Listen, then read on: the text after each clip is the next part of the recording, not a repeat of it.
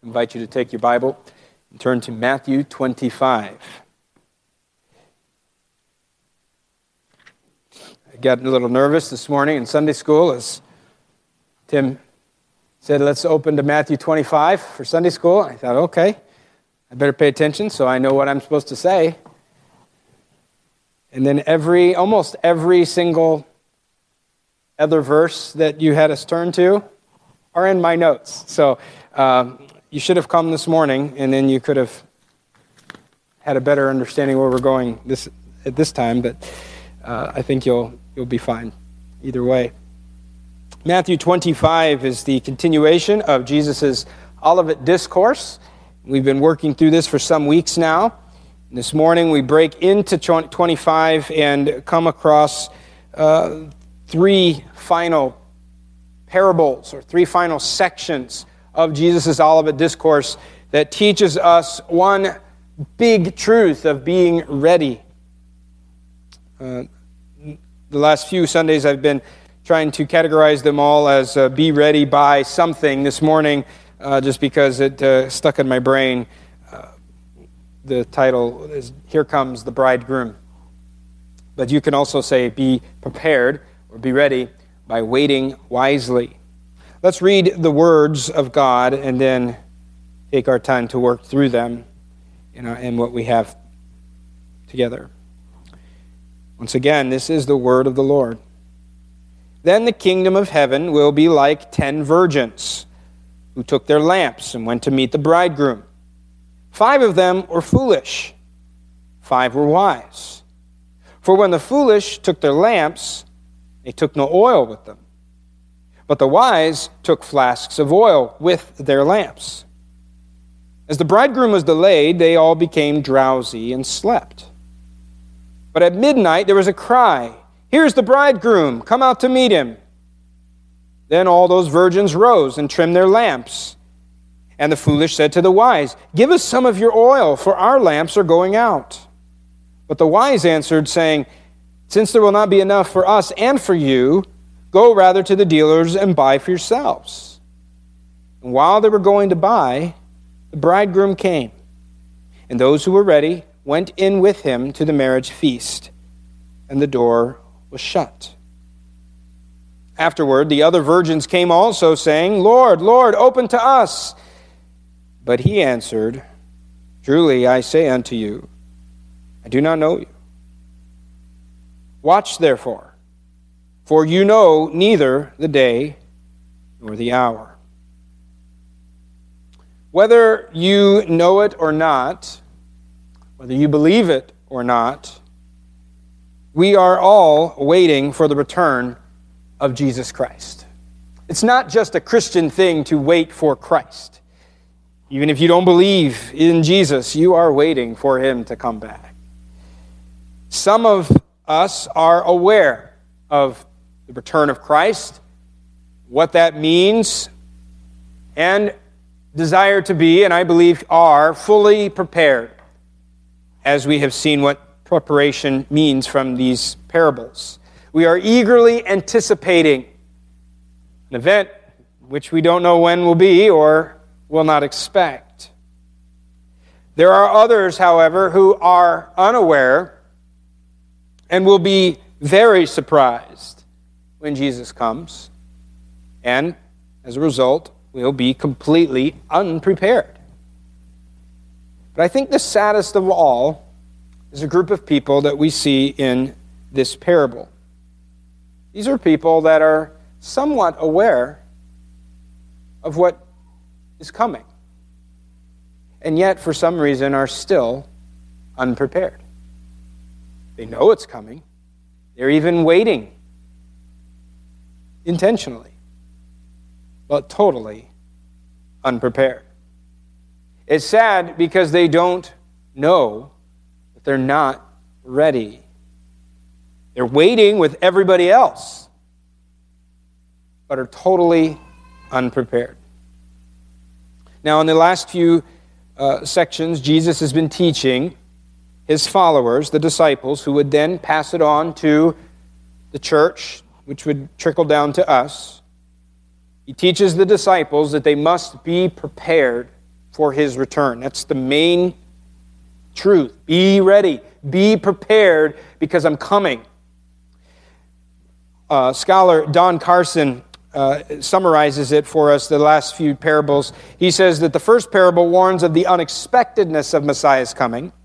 The second, which is what we looked at last week, shows us that more than passive watchfulness is required. There must be behavior acceptable to the master, discharge of allotted responsibilities. We're supposed to be faithful.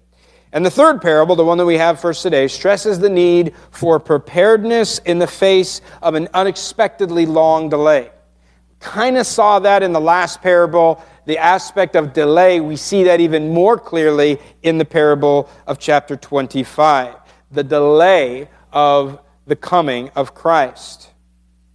The thing about delays is, even though you may know that a delay is coming, you don't always know how long the delay is going to last. And in the delay, while we wait, it can be a dangerous time, because we may forget what it was we were waiting for. You've ever been there? Well, some of us just forget why we walked into the room 10 seconds ago. Some of us will just not maybe intentionally forget, but just as time goes on, the purpose, the focus of what we were doing in the first place fades. The imminence fades. The urgency fades. And we forget what we were doing in the first place. We also can just be distracted while we pass the time, forgetting what it was that we were supposed to be doing. Or to borrow the words that Jesus uses here, the term sleepy. We can just get sleepy and drowsy and fall asleep while we're waiting. Imagine, if you will, that you make your way to the airport this afternoon. I guess Erie is the closest one. Buffalo, Cleveland, wherever you're going to end up. You get to the gate, and you find out that your 3 p.m. departure has been delayed. Have you ever been there? And even more so nowadays, delays and even cancellations are a more common thing. So you are sitting at the gate and you hear the news. You are not getting on that plane at your scheduled time. If you've ever been in a situation like that, you may handle it similar to this. Maybe you don't even react. You just sit there, you play on your phone, you're reading your book, you're eating your snacks, whatever you're doing. But as the delay lasts, as it goes on, you feel a little bit more freedom to get up and move around. Maybe even move away from the gate just a little bit. Maybe to go get a snack. Maybe to browse through the bookstore. You're just finding some way to pass the time. You're looking at all of those shops that I can't believe anybody actually buys anything from. You ever look at all the shops in the airport and think, who shops here? It's way too expensive. And who is looking for a framed 20 by 20 picture right before they're going to get on an airplane? But they're there. And I wonder sometimes if it's not just to keep us busy. Now imagine that the delay just continues and there's been no announcement. You've been listening, you've been paying attention, and even thought I might be able to get away with taking a quick nap. I'll be awake enough that I'll hear an announcement. I won't miss the delay. Imagine the delay even lasts longer than that and now into the night. And instead of just running to the little gift shop right next door to your gate, you sit down at one of the restaurants at the far end because that's where the nice ones are. You know it's been so long now, you still have plenty of time. You sit down at the restaurant. You've visited all the shops. You've ridden all the escalators and moving walkways. You looked at all the pictures on the walls. You've done everything that can be done in the airport, and the delay continues to go on. Finally, you hear the announcement. The plane has arrived at the gate, and now we can start the boarding process. Thank you for your patience. We'll have you on your way just as soon as possible. So you get in line. You make your way to the ticket person there. At that moment, you realize the one most important thing you should have done, you have not done. You don't have a ticket. Now, I know you can't do that nowadays. You're not getting out of your car without a ticket, right? But in days past, you used to be able to walk right up. Do you remember being able to go all the way to the even getting on the plane? I remember watching TV as a kid, and you would go and they'd just go and sit on the plane and talk to their buddy while their buddy was going to leave, and then they just had to get off in time. Can you imagine all of that waiting and not having a ticket? And so when the plane leaves, you're not going. No matter how badly you wanted to go, no matter how long you patiently waited, you don't have a ticket. You're not flying anywhere. You waited with everyone else, and it looked like you were one of the few who would get on that plane, and yet, when all is said and done, that plane is going to leave you in the gate, stranded. And just as the coming of Jesus is clear and inevitable, the delay of Jesus is clear. And the delay is inevitable. There's nothing we can do to prolong it. There's nothing we can do to speed up the delay of Christ. But here's what we're supposed to be learning as we study these passages. What we do during the waiting process is of the utmost importance. You and I did not decide that Jesus was coming back or when Jesus was coming back. Jesus is not taking a vote, trying to figure out when he can work it into his schedule to finally come. So though it is, we call it a delay, it truly is not a delay from Christ's perspective. It has been determined by the Father, we just don't know when, and it seems like it should have happened a lot longer ago, and it hasn't, so that's why we call it a delay.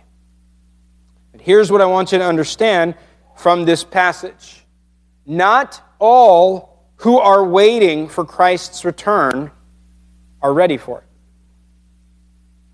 What does readiness mean? Well, we've seen previously that readiness means staying awake. For the thief to break in, you know he's coming, you're going to stay awake. We saw last Sunday that readiness or preparedness means being faithful, being obedient, doing what you were left in charge to do. This morning, being ready, being faithful means possessing faith, not merely professing it. And I want you to listen to the parable that Jesus gives here with special attention to the most important character, not the virgins, the bridegroom. And this reads a little bit like a script, and so we're going to try to work through it like that. So, scene 1, waiting for the bridegroom. That's verses 1 through 4. The kingdom of heaven is like 10 virgins who took their lamps and went to meet the bridegroom. That's what they wanted to do. They went to the place where they needed to be so that when the bridegroom came, they would meet him. They're waiting there. We notice right away in verse number 1 that there are these 10 women. The use of the word virgin here, I don't think we want to press too deeply into that, but simply they are unmarried women. These are possibly friends of the bride. We don't really know much about them, but what we do know is very clear. They're waiting for the wedding. Specifically, they're waiting for the wedding feast. We're not just talking about cake. We're talking about the whole shebang. They want to be a part of this thing. The weddings in these days were very big deals, very extravagant, could even last up to a week. In those days, the wedding, the groom, there's several different aspects of a wedding, but the aspect that we're seeing take place here, that the groom would make his way with his friends to the bride's house, where there would be various ceremonies that would take place. And then at some point, late into the night, they would make a long and loud procession through the streets back home to the groom's house, where they started the party. And it was a joyous thing to not only go to the party, but to be a part of the procession. But to be a part of the parade, you needed to have a lamp. A lamp showed who belonged and who did not. If you were to show up at the parade without a lamp, it showed that you were a party crasher or a thief of some sort. You didn't belong. I hope no one knows what it's like to crash a wedding. But I think we all understand those are unwelcome people. But all you needed was a lamp, and it showed that you belonged. From verse number 1, it seems that all of these women are pretty much alike. Notice, they're the same kind of woman. They're all virgin. They have the same purpose, to meet the bridegroom. They have the same desire, to go to the wedding feast. And they all have a lamp. That's great. And so we are waiting for the bridegroom. Now, the narrator, Jesus, tells us something that's important that's going to play a big part in the rest of how this story plays out. But if we were putting ourselves into that situation, this is a detail that we would not know quite yet. Some of them don't have oil. Why is that a big deal? Well, we will find out. As scene 1 closes, we have 10 women excitedly waiting to meet the bridegroom. Scene number 2. More waiting for the bridegroom. For some reason that is not told to us here, the bridegroom still hasn't come. He is delayed. Now, it was customary in those times that there would not be a specific time when the bridegroom would show up. In fact, I read that more recently, in the past century, the previous century, the Palestinian weddings, it was something of almost like a prank for the groom and his party to try to catch the bridal party unprepared, sleeping even. I don't know if that's what we're getting at here, but I read that and I thought that was interesting and somewhat of a parallel. It would be foolish to expect the groom to show up so soon, so shortly, so quickly. It was customary that it would take a long time. It was customary for there to be a delay. And so the virgins continue to wait. But as the night drags on, the excitement kind of fades. They're getting bored. They're getting tired. And they all fall asleep, still waiting for the bridegroom. Scene 3, verse number 6.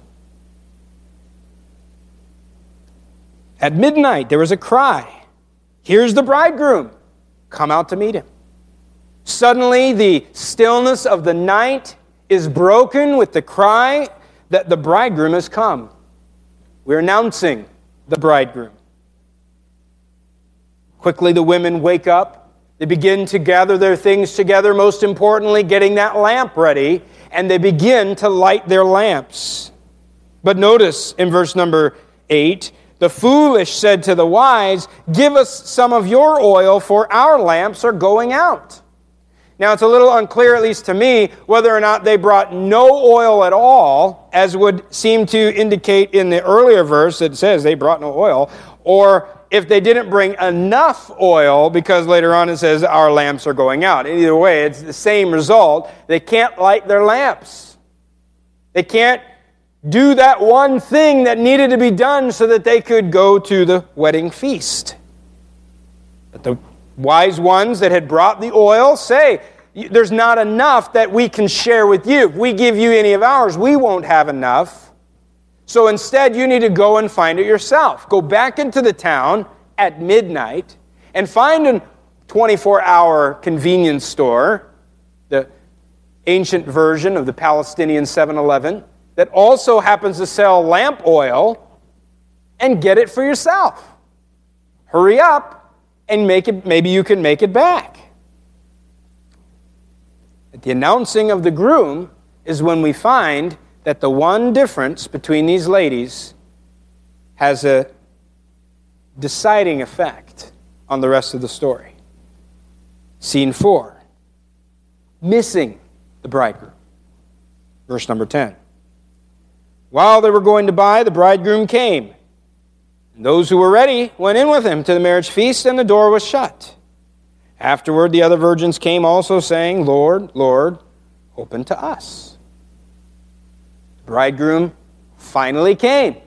The long delay is over. The problem is he came while the half were gone, looking for oil.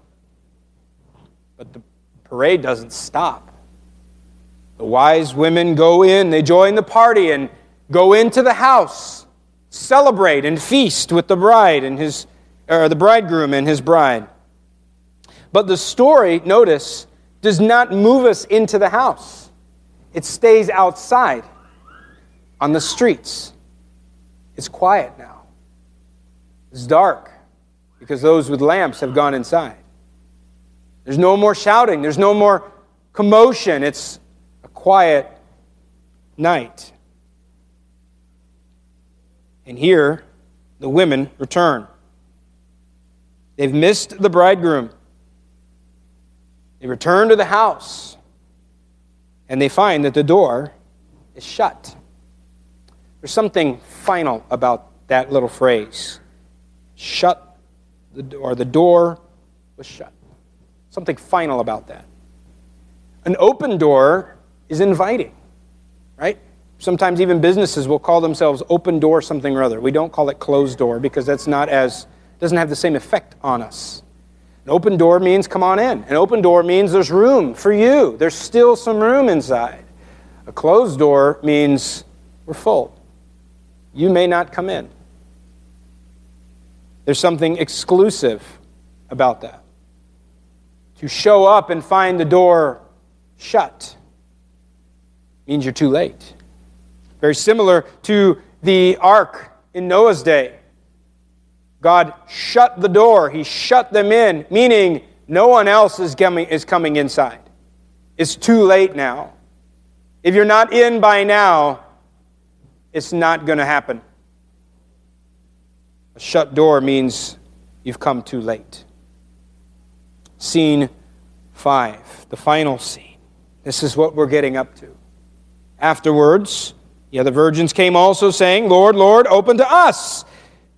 But he answered, Truly I say to you, I don't know you.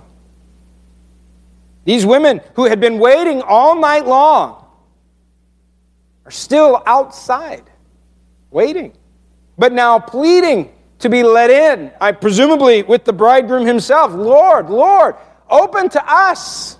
We want to come in. We want to be here. I find it interesting that we're never actually told if they came back with oil or not. Did they find any oil at midnight? Or maybe they thought, you know what, if the bridegroom's at the house, I guess we don't need our lamps anymore. Maybe we can just come on in. Maybe he'll make an exception. But either way, the result is the same. I don't know you. Which implies they're not getting in. He even adds extra emphasis to that with the word truly. This is actually the word amen. Amen. I say, I don't know you. It adds a solemnity. It adds an extra emphasis. Not simply, I don't know who you are. I declare to you solemnly, I don't know you. You're not getting in. And notice that it's not because they lack desire. It's not because the house is too full. For if they'd had the lamp, they would have gotten in.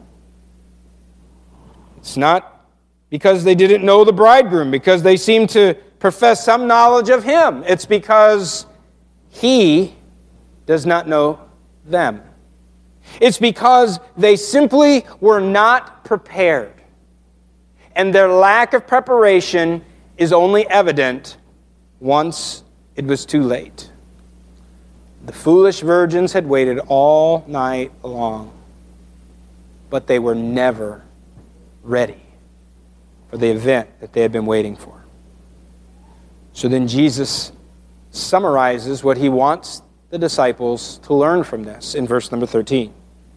Watch, therefore, for you know neither the day nor the hour. It's very similar to what he had said at the end of chapter 24 in one of the other parables when he says essentially the same thing. Stay awake. You must watch. Why? Because you don't know the day or the hour. You need to watch. because you don't know when. You need to watch because you won't expect it. You need to watch because you only get one chance, and you must be ready. To watch means to be prepared. It means to stay awake. It means to be faithful and obedient. It means to wait wisely during the delay. So let me ask you, same question that we've been asking the last few weeks. Are you ready? You're waiting whether you know it or not. Whether you want to or not, you're waiting. But are you ready? Are you ready for the bridegroom to come? Now, it's easy to assume that everybody, especially everybody in here, in a church service of all places, is ready for the bridegroom. But it made no difference in the story that the foolish virgins were with the wise virgins, for they had no oil. And they didn't get in because they had no oil.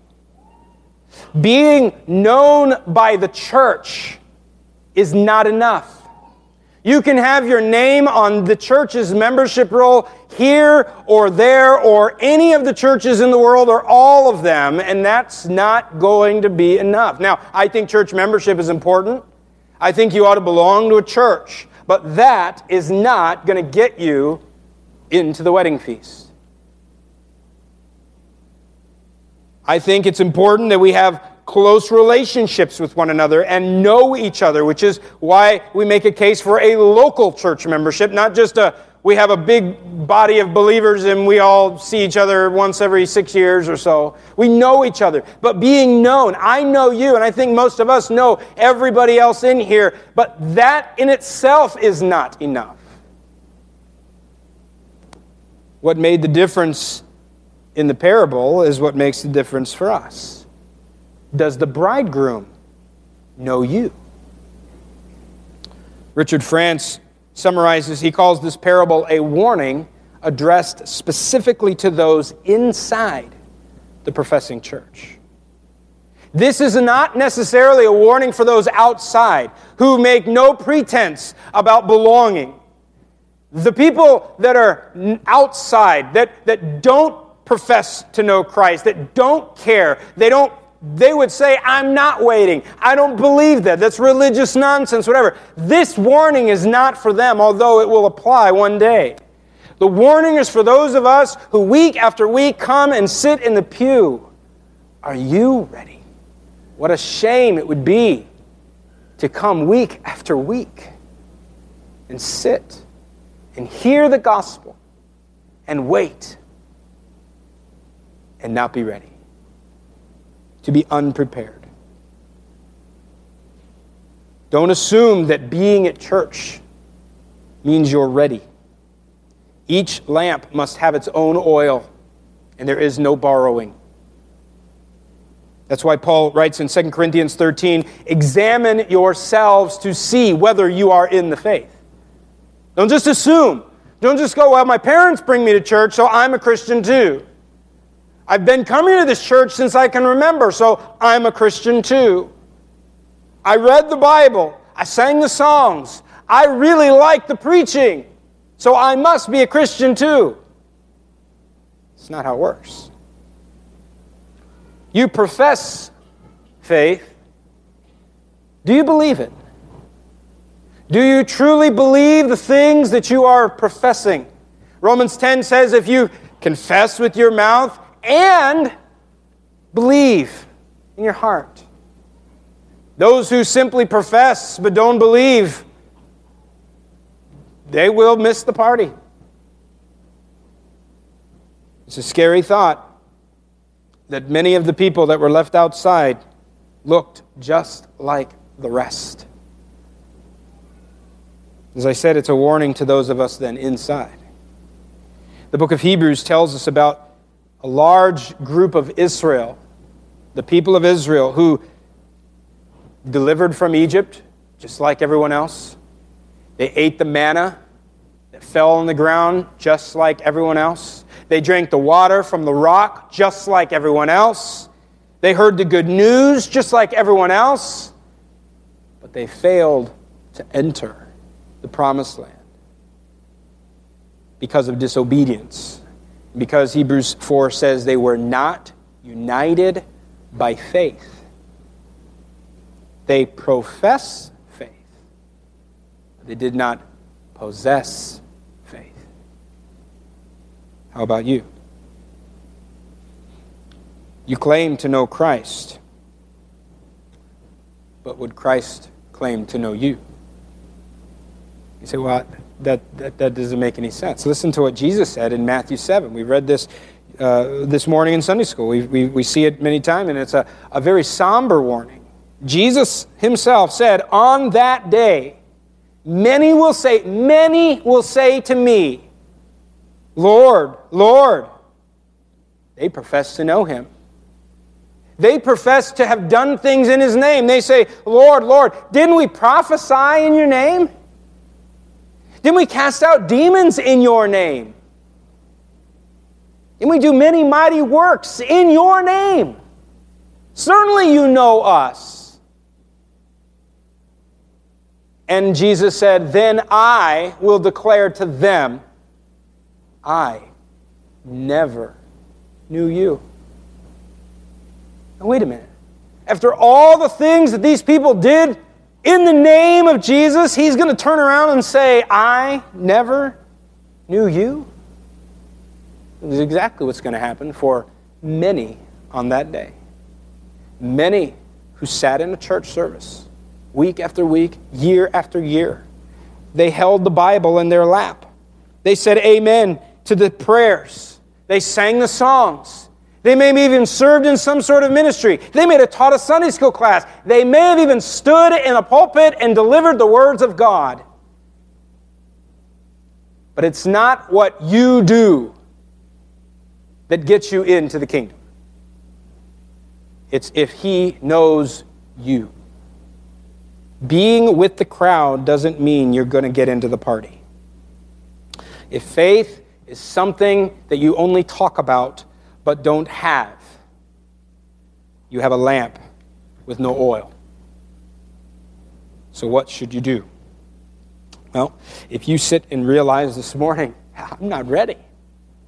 I guess that's me. I mean, I think I'm one of those people. It's never dawned on me that I never really thought about it. I just kind of go through the motions. What would I do? Well, it's easier than what these women did.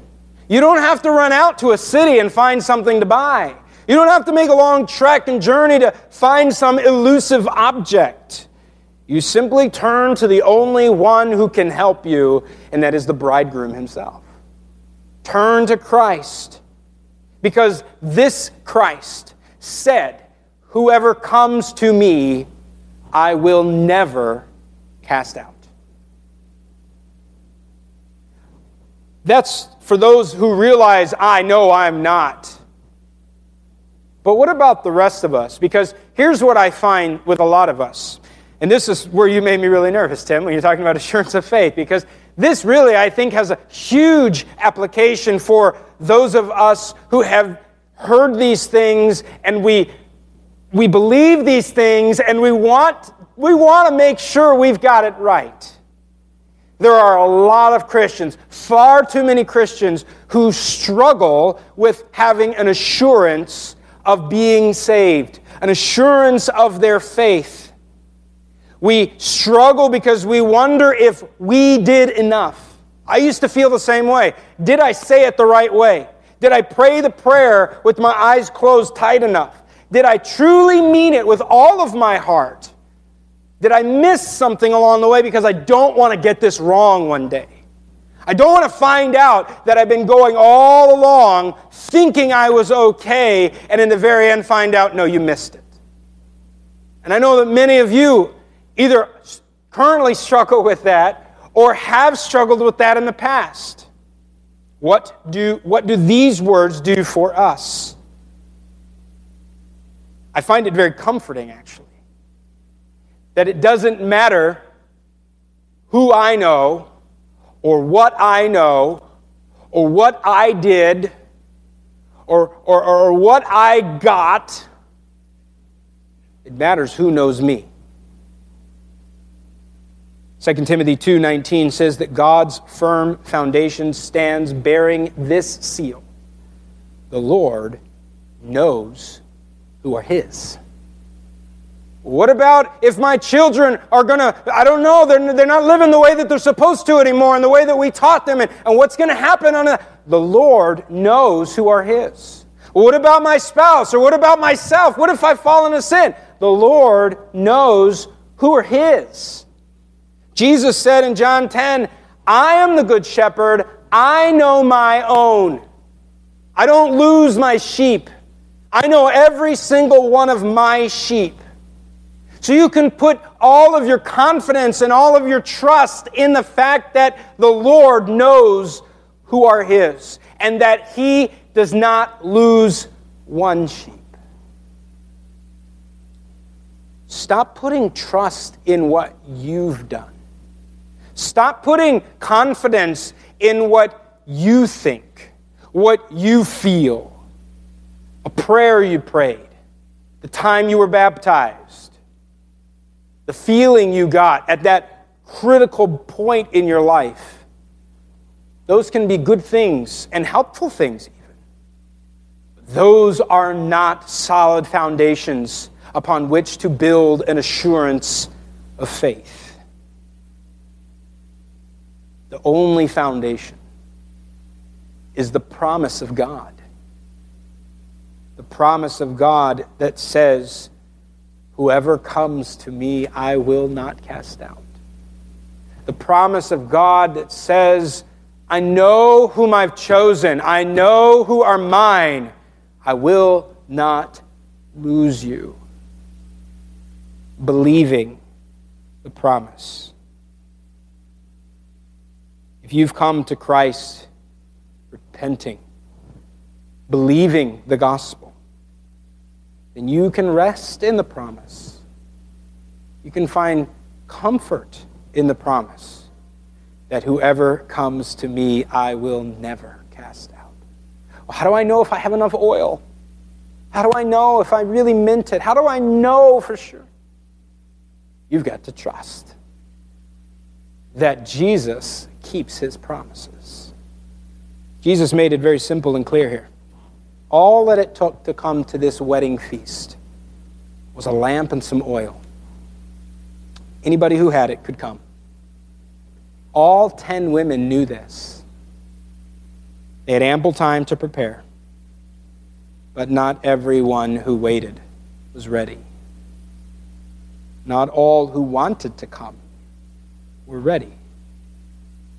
Some entered into the joy of the wedding feast, and some were left outside. As we wait for the coming of Christ, be sure you are waiting wisely, that you are believing the gospel, that you are resting in the promise. Make sure you have the oil, the necessary oil. Be ready with the faith that is required to enter the kingdom. Be sure your faith is not simply something you profess, which you should do, but it's first something that you possess yourself. Because when the bridegroom comes, you don't want to be standing outside. Let's pray. Our Father, we consider some very serious and sobering words this morning. We thank you that we've had them for us and they are given to us for our benefit. We even thank you that at the moment of reading this, because you've still not returned, there is time. There is space for repentance. There is time to prepare. And even as some of us struggle from day to day with wondering if we truly are prepared, Lord, there's a promise that you know.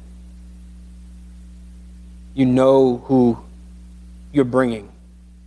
You know who you're coming to get. We can rest in that. We can read an entire Bible from you that teaches us what it is that you are planning to do, and what it is that you have already done, and the promises that you've made to us. And we simply trust, believe them. Help us, though. Sometimes, as the man told Jesus, we struggle with unbelief. We struggle with sin. We struggle with doubts. Lord, you gave us these promises not so that we would struggle with them, not so that we would doubt them, so that we would believe them and have confidence in them. But you've also given us these words so that we might know beforehand, so that we may be ready. So help us to be ready. Lord, I pray that for anyone in the room that truly is yours, that you know them, I pray that they would have an assurance, a strong confidence, an anchor of the soul, firmly rooted in Christ, in his promise. And anyone else who is not ready, for whatever reason, may they not be fooled by some things that they've been doing this whole time. May they not be deceived by the lies that are constantly being given to us. May they truly see their need to turn to Christ, to be saved, to be welcomed in by grace. Father, help us. Minister to us, Spirit, please, we pray. In Jesus' name, amen.